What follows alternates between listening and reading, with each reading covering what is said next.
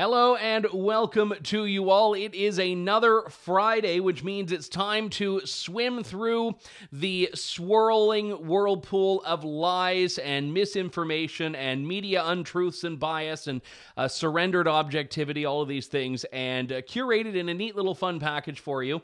I think it's fun anyway, that we call Fake News Friday. I am Andrew Lawton, joined as always by Harrison Faulkner, host of the fantastic show Ratioed on True North. Harrison, big week. Obviously, we had some changes in UK politics. We had the Public Order Emergency Commission in Canada, but even so, we can always rely on the constant of Canadian mainstream media freakouts. Well, exactly. We've always got that going. Of course, we've got the amazing testimony we're hearing now from the Emergencies Act Commission. It's only been week one, Andrew. We haven't even gotten to the good part yet, but it seems as though it's really starting to heat up. And of course, we're going to lead with this story. But it's the fact checkers, the mainstream media fact checkers have swooped in to try and clean up their narrative. And somehow, somewhere along in this whole process, True North gets sort of lumped into this fact check. So we're going to get into that. And it's a pretty interesting story, but I think it speaks to just this insistence from legacy media, from mainstream media to fact check things that, to use a fact check to really just push their narrative, push their opinion. So it's an interesting story, and I'm looking forward to kind of dissecting it a little bit. Yeah, let's jump right into that now. So last week, True North shared this exchange from the European Parliament between Dutch MEP Robert Roos and Janine Small of Pfizer. So a question then for you, Ms. Small, where I would like a clear answer, please. So there are no misunderstandings. Was the Pfizer COVID vaccine tested on stopping the transmission of the virus before it entered the market? If not, please say it clearly. If yes, are you willing to share the data with this committee? And I really want a straight answer, yes or no, and I'm looking forward to it. Thank you very much. Regarding the question around, did we know about stopping immunisation before it's entered the market? No. We had to really move at the speed of science to really understand what is taking place in the market. And from that point of view, we had to do everything at risk. I think our Dr. Bourla, even though he's not here, would turn around and say to you himself, if not us, then who? Dr. Bourla actually felt the importance of what was going on in the world. And therefore, as a result of that, we actually spent $2 billion at risk of self-funded money from Pfizer to be able to manufacture, first of all, research, develop and manufacture at risk to be able to make sure that we were in a position to be able to help with the pandemic. And I think that's why I feel very good when a recent paper from the Imperial College stated that in the first year of the rollout of vaccines, we saved 4 million people. So from that point of view, I feel that actually we were there when the world needed us to be able to make sure that we were able to help people around the world with vaccination as well as now oral treatment. I would hate to imagine what situation we would be in the world right now if companies like us did not take those risks, did not do clinical research and developments at scale in order to make sure that we could have a vaccine that we could roll out to the world. So I understand your frustrations, I really do. But I also hope at some point, somewhere, you also do appreciate what pharmaceutical companies have done in order to be able to roll out and deliver vaccines at such speed and scale. That was a pretty explosive clip. It was Janine Small talking about how Pfizer moved at the speed of science, which I believe is faster than the speed of sound, not quite as fast as the speed of light, a little bit slower than Superman when he's had a heavy meal even. But the executive was saying that Pfizer did not test against transmission. So there was no scientific basis for the idea that the vaccine that Pfizer was putting out for COVID would protect you against transmission, which means that the basis for vaccine passports, which was that we need to make spaces more safe because we need to only ensure that the vaccinated are able to access them, it meant that that was a big, huge lie from politicians.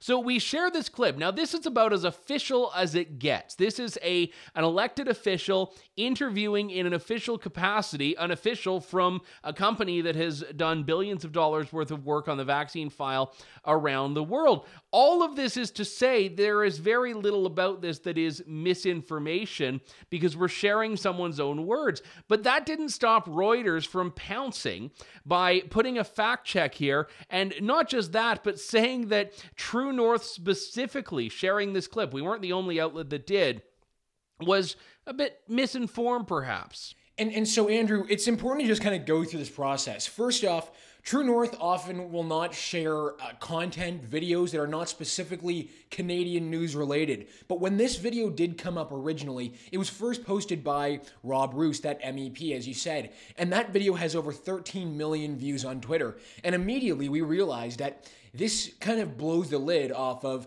the justification for the mandates placed on Canadians. The idea that the vaccine would stop transmission, that idea that we are told constantly this is to stop the spread of the virus.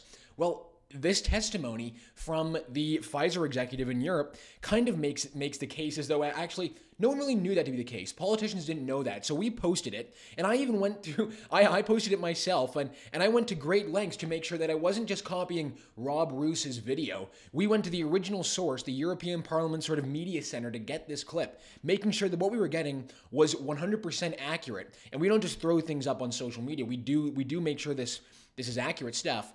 And of course, along comes Reuters.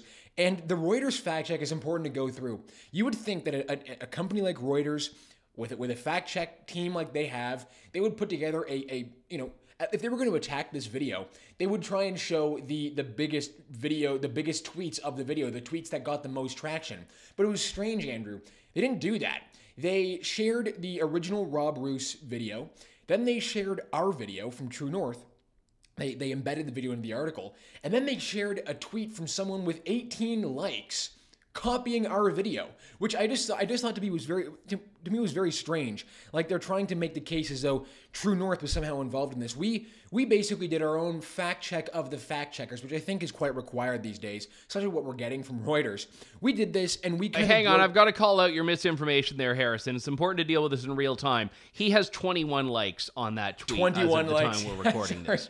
Exactly. So you're Reuters. I'm sending Reuters to your front door for that. You were 3 likes off. Who knows what else you're getting wrong? Yeah, exactly. Now we have to go through everything else. But so in our fact check of the Reuters fact check, what we found was that actually immediately upon Reuters trying to basically label True North's video as misleading, Andrew, Twitter users from all across the world descended on that Reuters tweet and basically started sharing videos of Albert Bourla, the CEO of Pfizer, saying exactly that, saying that this was going to stop the transmission of the virus, this was going to stop the spread of the virus. And in one tweet, he said the booster vaccine had a 100% effectiveness in South Africa at stopping the spread. And then, of course, Pfizer themselves, in their official Twitter account, they also were telling people that the virus was stopping transmission of the virus. The vaccine was stopping transmission of the virus.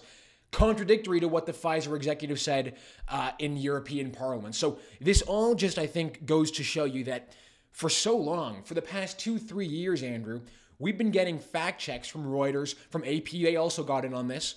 We've been getting fact checks from them which only really uphold a narrative. They don't actually tell us or tell people what is wrong about a video. Nowhere do they say True North was wrong. All they do is say this is misleading. So to me, it's actually very sinister that we have fact checkers coming in that are pushing a narrative and aren't actually just telling us what's true and what's false. I don't want to hear narratives. I want to hear the facts from a fact checker. Turns out maybe Andrew, we should start doing our own fact check. I brought this up. Maybe we should hire our own fact checker at True North to do exactly this. Yeah, but then you end up in like an endless cycle of fact-checking. I want to show a tweet here. Alexandra Marshall, who's a great writer with The Spectator in Australia, she wrote a column in which she took aim at fact-checking, and she said, "Are fact-checkers liars?" And it was an opinion piece in which she talked about the errors and misinformation that we see in the fact-checking process. And just like clockwork, on Facebook, she gets the fact-checking sticker on there, missing content context, independent fact checkers say this information could mislead people right above the headline of the article, which is "Are fact checkers liars?" So you can't fact check the fact checkers because then they fact check your fact check of the fact checking, and eventually we're just all fact checked endlessly until we die. It's like the police in Canada doing the daily background check of gun owners. Now we're just going to get like the daily fact check, and people on the right are going to be accused of misinformation. People on the left are going to get a pass.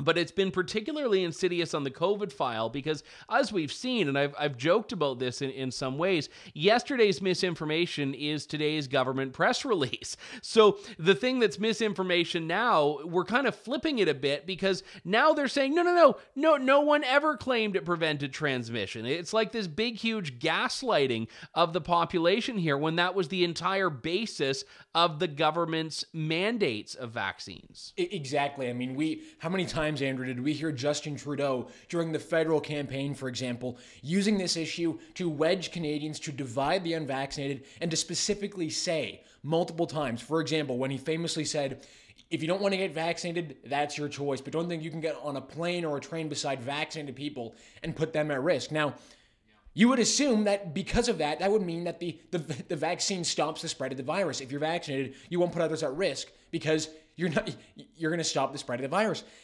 That just exactly points to this idea that, we can be led a narrative, Andrew, for a whole year, and then immediately when it starts to crumble, fact checkers can come in and totally shift the window and basically say, no, it was actually never required. The manufacturers were never required to test the vaccine for stopping transmission before politicians told us it would and before politicians enacted these horribly divisive policies. And we write in the fact checkers, it's important to just make it clear that I think, of course, we're biased ourselves to our own company, but our fact check kind of labels it clearly what's been going on here. So we write this: Reuters' assertion that Pfizer never claimed that their original submissions to regulators included tests for transmission appears to be accurate, but their own fact check is misleading because it entirely ignores the fact that political and public discussions about the vaccines were often driven by the incorrect assumption that the vaccines would halt transmission.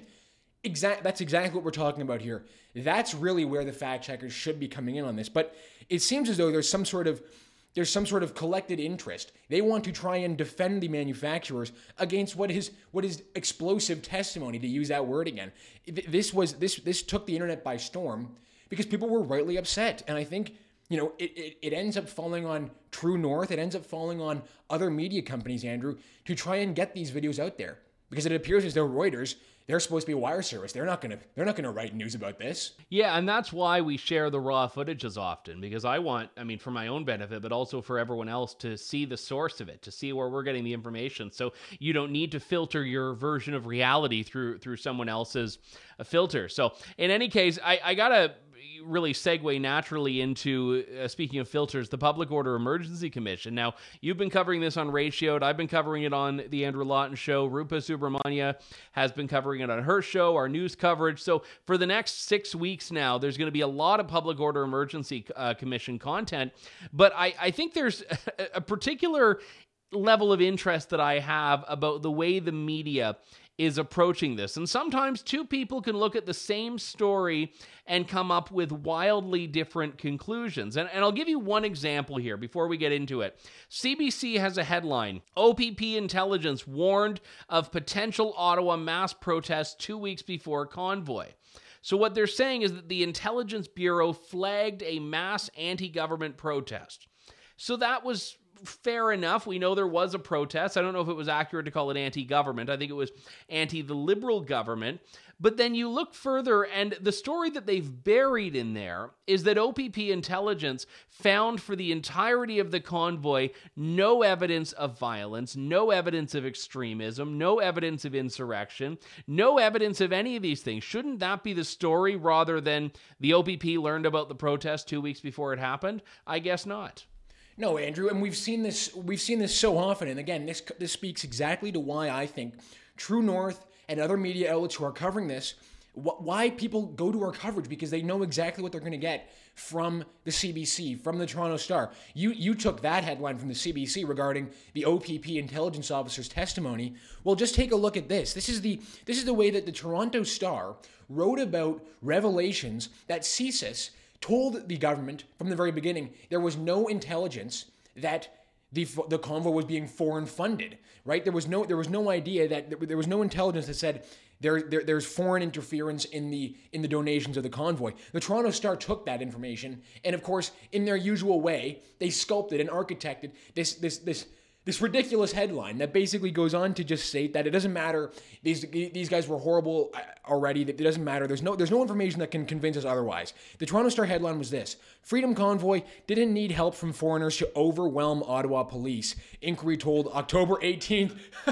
Andrew, it's actually a skill. I have to take my hat off to some of these legacy media reporters for for seeing information that is so damaging to their narrative. So it's so destructive to this narrative they've tried to craft for the whole year, and then find a way to still spin it to make themselves, put themselves in the right position, to find a way to still spin it to make these truckers, these protesters who now we know there was no intelligence of violence from the very beginning.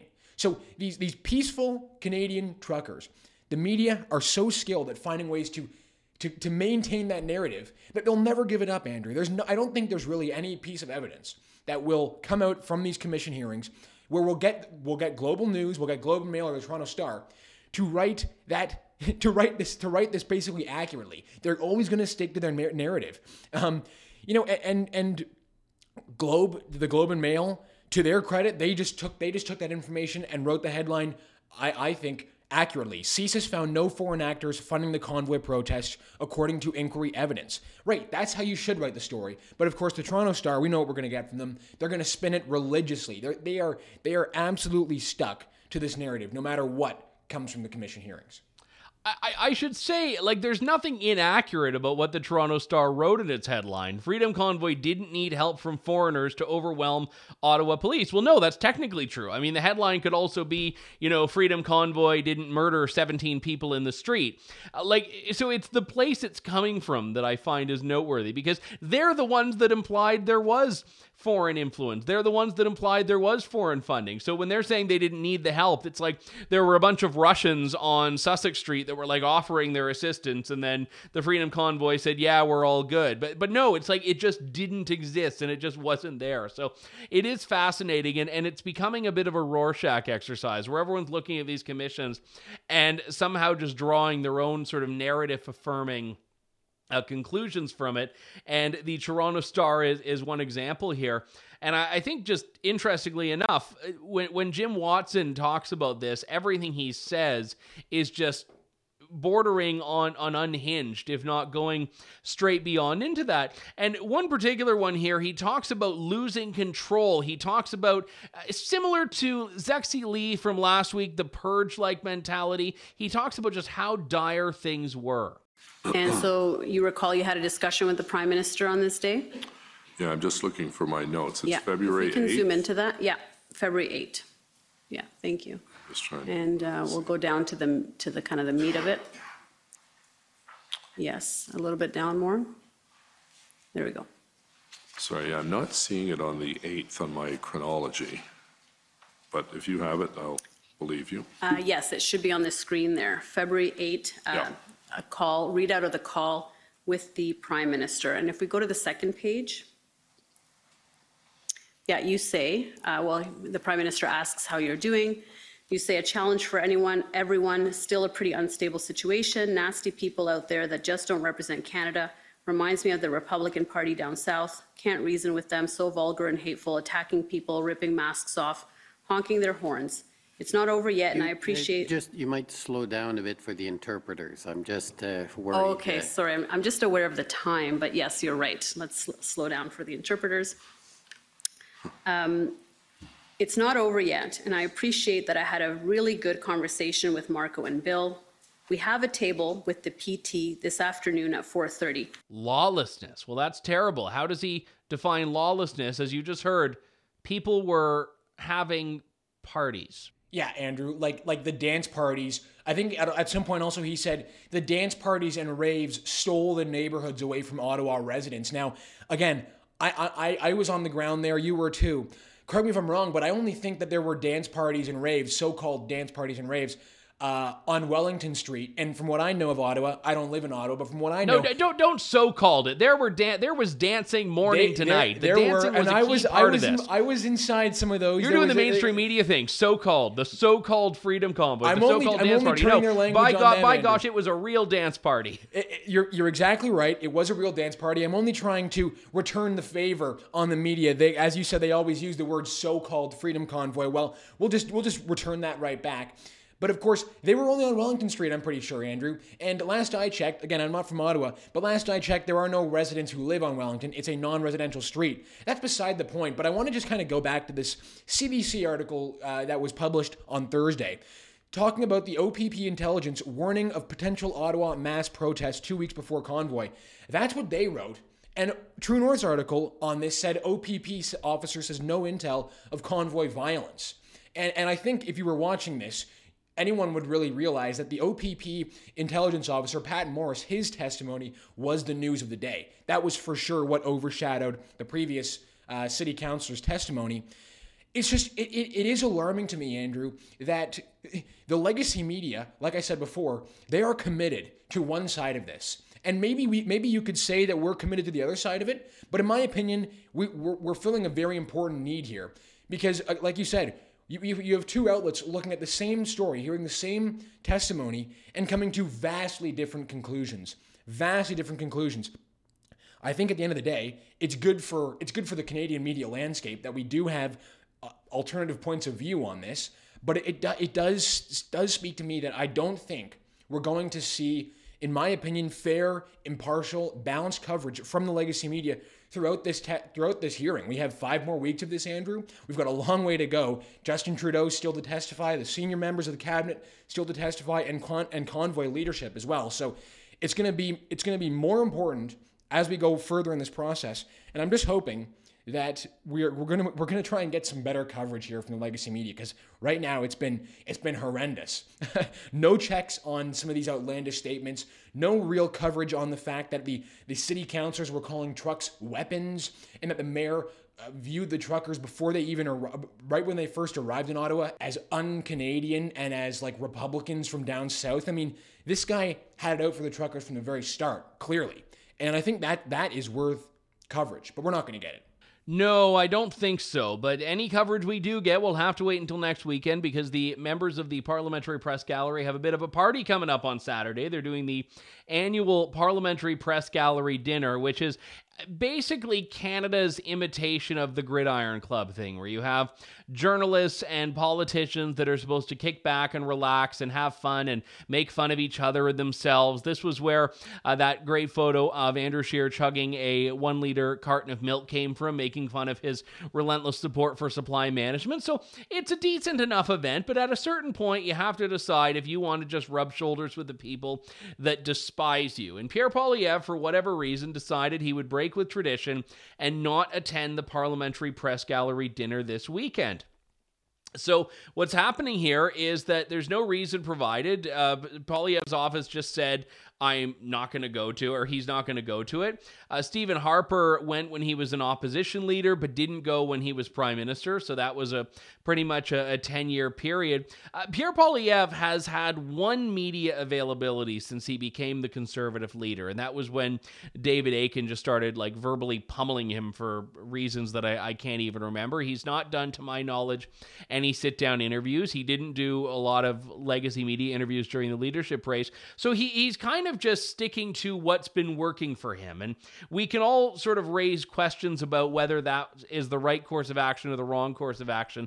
But I'll say that it's his choice to make. And I don't get this mainstream media freak out about it just because he's not going to play in their sandbox with them. Well, Andrew, I kind of get the mainstream media freak out because they're looking for anything they can get on Pierre Poilievre, right? We know exactly that anything that could be, even the idea that a headline can be made about it, that a negative headline can be made about it, well, they're going to write it, right? Any opportunity they get to try and slander Pierre Poilievre, to try and paint the Conservative leader as a negative, populist, far-right figure, they're going to do it. And remember, at these parliamentary press gallery dinners. That was also where Justin Trudeau made the joke about how he gets such favorable headlines from the media, how because he pays them, over $600 million, that number has gone up by now, I'm pretty sure, but because he pays them that much money, of course he gets favorable media coverage. No wonder it's turned out so favorable for Justin Trudeau. No wonder we're seeing the coverage we're getting from the commission hearings after Justin Trudeau basically paid the media off to write favorable headlines for him. That's what he said at this dinner a few years back. And again, I don't blame Pierre Poilievre for not attending this dinner. I think actually, shaking things up with the media in Ottawa is a good thing. They need to kind of realize that Conservatives are not just going to pick up the baton and continue this sort of cash, give money to the media for favorable headlines. That needs to stop. But I will say, I think that Pierre Poilievre can do better with reaching out to media, specifically independent media. Look, if you're not going to engage with the CBC, Global News, Globe and Mail, I understand that. Clearly, when he tried to, David Akin heckled him and acted like a child. So if you're not going to do that, I do think the opposition leader should be speaking to Canadians as much as possible and doing that through the media as much as possible. It doesn't have to be exclusively through the media. He has a larger social media platform than a lot of these other journalists. But I would like to see him engage with independent media more often. I think that would be a real shakeup to the media in Ottawa. That would really signal to the legacy media that things are changing. And a government under Pierre Poilievre is not just going to continue this sort of love affair with the legacy media. That would be a good thing. But again, like I said, this is a nothing story. The media will always try and take it because it's an opportunity to bash Conservatives. Yeah, I will say just in closing on this, I think that he probably should put himself in front of media more. And I think the David Akin situation is great. I think he won that week because I think he really exposed the media and their approach to him. And I think he held his own. And the point that I've made on my show and to people that are working in the orbit of Pierre Poilievre in the past is that if you trust your candidate to be able to answer and handle it, I'd put him out there and then get the clip from it, show Canadians what's happening. Because when you don't engage, that becomes the story. Whereas when you engage, they show their hand and you slap back. I think that becomes a much better story. But I'm sure we'll have lots of opportunities for that in the months and years to come. Harrison Faulkner, you can catch him at the show Ratioed every week. You can catch me at the Andrew Lawton Show, and both of us you can catch sifting through the day-to-day testimony for the next 5-6 weeks from the Public Order Emergency Commission. This is True North. If you're watching on YouTube, please do subscribe. We have a goal this month of getting to 100,000 subscribers and also raising $100,000. So you can support both of those campaigns by subscribing on YouTube and heading to donate.tnc.news. And you can do that whether you're watching on Facebook too. So thanks very much. Have a great weekend, everyone. We'll talk to you next week.